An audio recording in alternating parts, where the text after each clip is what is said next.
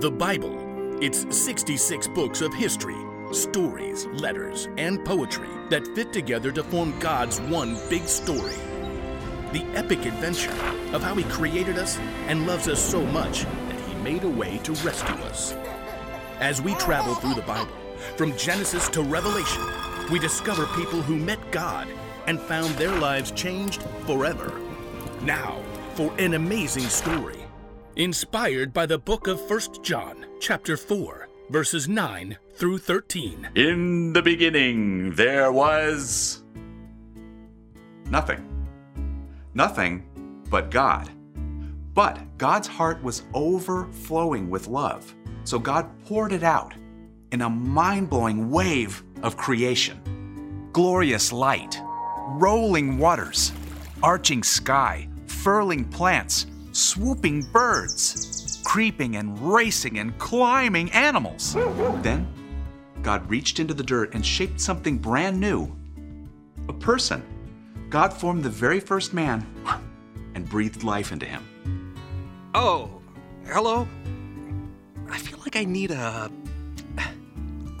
name. That's it. God shaped the very first woman, too. You can call me Eve. I'm Adam.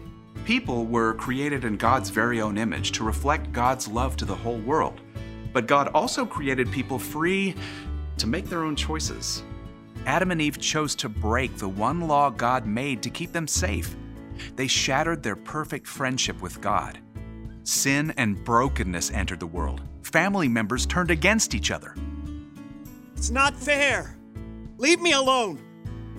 Fear and anger and pain crept in. But God didn't walk away. God's love was bigger than anything else. He already had a plan to bring people back into relationship, to make things right again. And He started by calling one person, Abraham. Abram, Yes, Lord? go to the land I will show you. I will make you into a great nation. All nations on earth will be blessed because of you. Yes, Lord. Though Abraham and his wife Sarah were very old, they had no children, but they followed God for 20 years into the unknown, and at last God gave them a miraculous child, Isaac. God has given laughter to me. Through that one child, Isaac, God's love spread out like a wave, forming an entire nation, the tribes of Israel. The Israelites blew hot and cold. Sometimes they would follow God with all their hearts, and oftentimes they would forget. Still filled with deep love, God sent them leaders like Moses. God says, let my people go. And David. The Lord is my shepherd.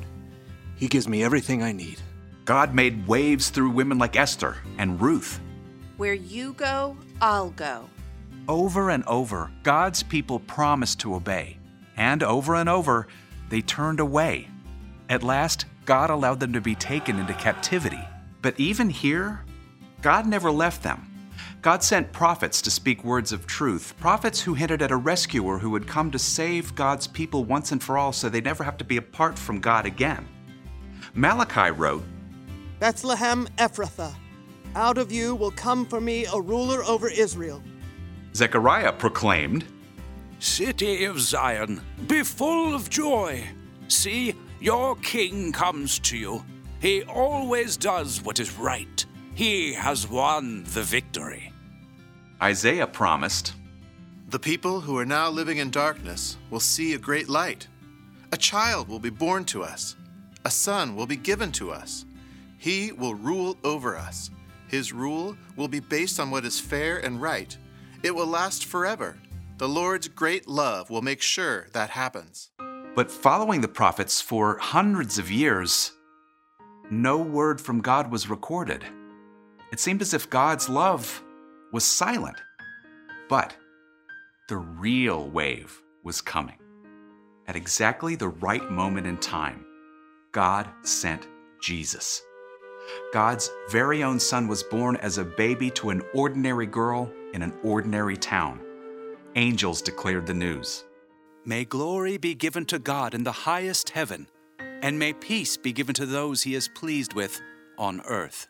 Jesus gave the world a picture of what God looks like. He showed what it truly means to love God and to love others. And then he gave up his own life for the sake of his friends, his enemies, for us. Jesus took all our brokenness on himself, and he died. But God's love can never be stopped. God created the greatest wave of all when he raised Jesus back to life. In Jesus, every wrong thing is made right. Every broken piece is made whole. God's love through Jesus comes out in a wave that's not just for a single group of people or any one specific time. God's love floods the earth for all people, for all time. John, one of Jesus' closest followers, wrote about it like this. Here's how God showed his love among us. He sent his one and only Son into the world. He sent him so we could receive life through him. Here's what love is.